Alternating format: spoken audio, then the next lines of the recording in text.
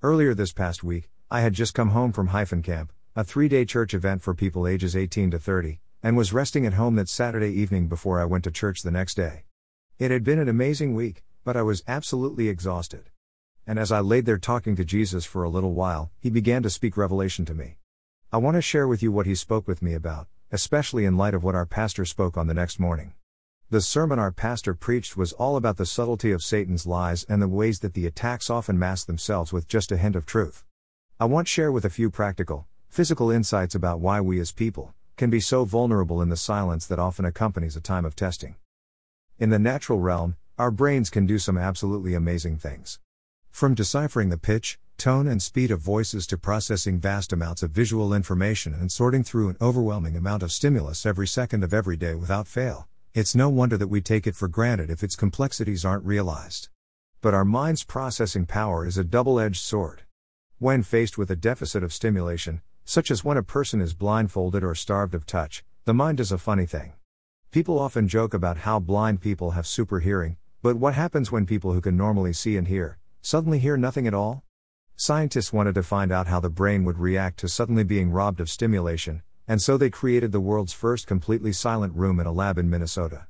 At first, people lined up in droves to find out what absolute silence would sound like. But then, the silence began. It wasn't more than 15 minutes until the people in the room began to hallucinate. Their mind had been so conditioned to hear sound, that in its complete absence it began to search for something, anything, to fill that void. People reported hearing their own heartbeat thundering in their ears, and then whispers and quiet thumps that weren't there. Nobody lasted more than 25 minutes in that environment before begging to be let out. Scientists were baffled at first, but quickly began to realize that any form of deprivation of the senses wreaked havoc on the mind. But especially an absence of sound, more so than anything else they had found. As God often does, the spiritual relates to the physical here in a profound way. The Lord began to reveal to me that silence proves a unique challenge to overcome and leaves a certain vulnerability in the minds of the men and women of God. Take a few moments to reflect on the last time you went through a challenge and were seeking the voice of God. How long was Jesus silent for? Did you seek him earnestly, as Daniel did, even when his voice appeared delayed? Or did your mind begin to fear because perhaps you hesitated to wait in the silence? All too often I've come to realize, we can pray ourselves into a dangerous spot. We may seek after the voice of the Lord with good intentions. Perhaps we were searching for strength, or direction, or maybe like me you were so desperate to hear a different answer, that you began to listen to whatever voice provided the comfort your flesh so craved. In my own life very recently, a door was opened to me that looked good from the outside. It looked like provision, and blessing, and calling, and so I jumped in with both feet and praised the Lord without ever questioning if it was he that blessed me. I failed to test the spirits, as the Bible commands in 1 John 4:1-6. I failed to pray for confirmation. I failed to see the enemy's hands upon the handle that turned the knob that, in my mind, would lead to an expected end. I fell for the distraction hook, line and sinker, simply because I did not trust Jesus in the silence. I prayed, and prayed, and prayed until my mind heard the whispering of a voice my soul yearned to hear, but it was not Jesus that was speaking. I was so desperate that I failed to recognize that the shepherd calling out to me was not the one that I served. Little by little over the next several months I began to get pulled away more and more from the true things of God. I began to heed the voice of a false god more than I heeded the voice of Jesus. And as much as it scares me to admit, if I hadn't gone to Hyphen Camp and become spiritually cleansed of all the unrighteousness and iniquity I had begun to allow to flourish inside of me, I probably would not have heard the voice of my pastor so clearly, nor the voice of God the night before speaking into my life that it was not too late to turn my attention to the right things again.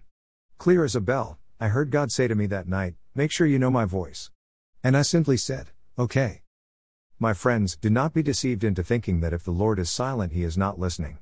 In the same way, sometimes the silence can be the answer to our prayer. I recognize in my own life that prior to this deception I was so anxious and upset over the answer that the Lord had already given me, that I was seeking for another one, any other one in truth, that would make my burden even a little easier to bear. But sometimes we can fall into the dangerous train of thinking that says if we pray enough times, we can change God's mind. We can get God to give us another answer. But I've found that often the Lord will stay silent instead of reiterating yet again the answer we had already received. And that is precisely when Satan will begin whispering to our weakened hearts and mimic the voice of God to meet a need that was born out of a lack of trust in Jesus. Make sure you know his voice. And make sure that you are placing your trust in him, regardless of the answer he gives you. Pray daily to ensure that your heart is submitted to His will, read His Word daily to tune your ears to His voice, ask Him to speak into every area that has grown weak, and He will perform a miracle in your life even if you are the only one that sees it. Don't be afraid of the silence, and don't become angry when the voice of God seems to be absent from your life. I've begun to realize that the longer I walk with Jesus, the more He trusts me to obey even in His absence. Like the Israelites who at first were so quick to walk away when His Spirit left them to speak with Moses on the mountain, the more they dwelt with the Lord, the more obedient they became until even during the 400 years of silence between the Old and New Testament, they served Him the only way they knew how until Jesus came. Be encouraged this week, that sometimes silence can be a measure of growth. The Lord trusts you, it's time to trust Him deeper still.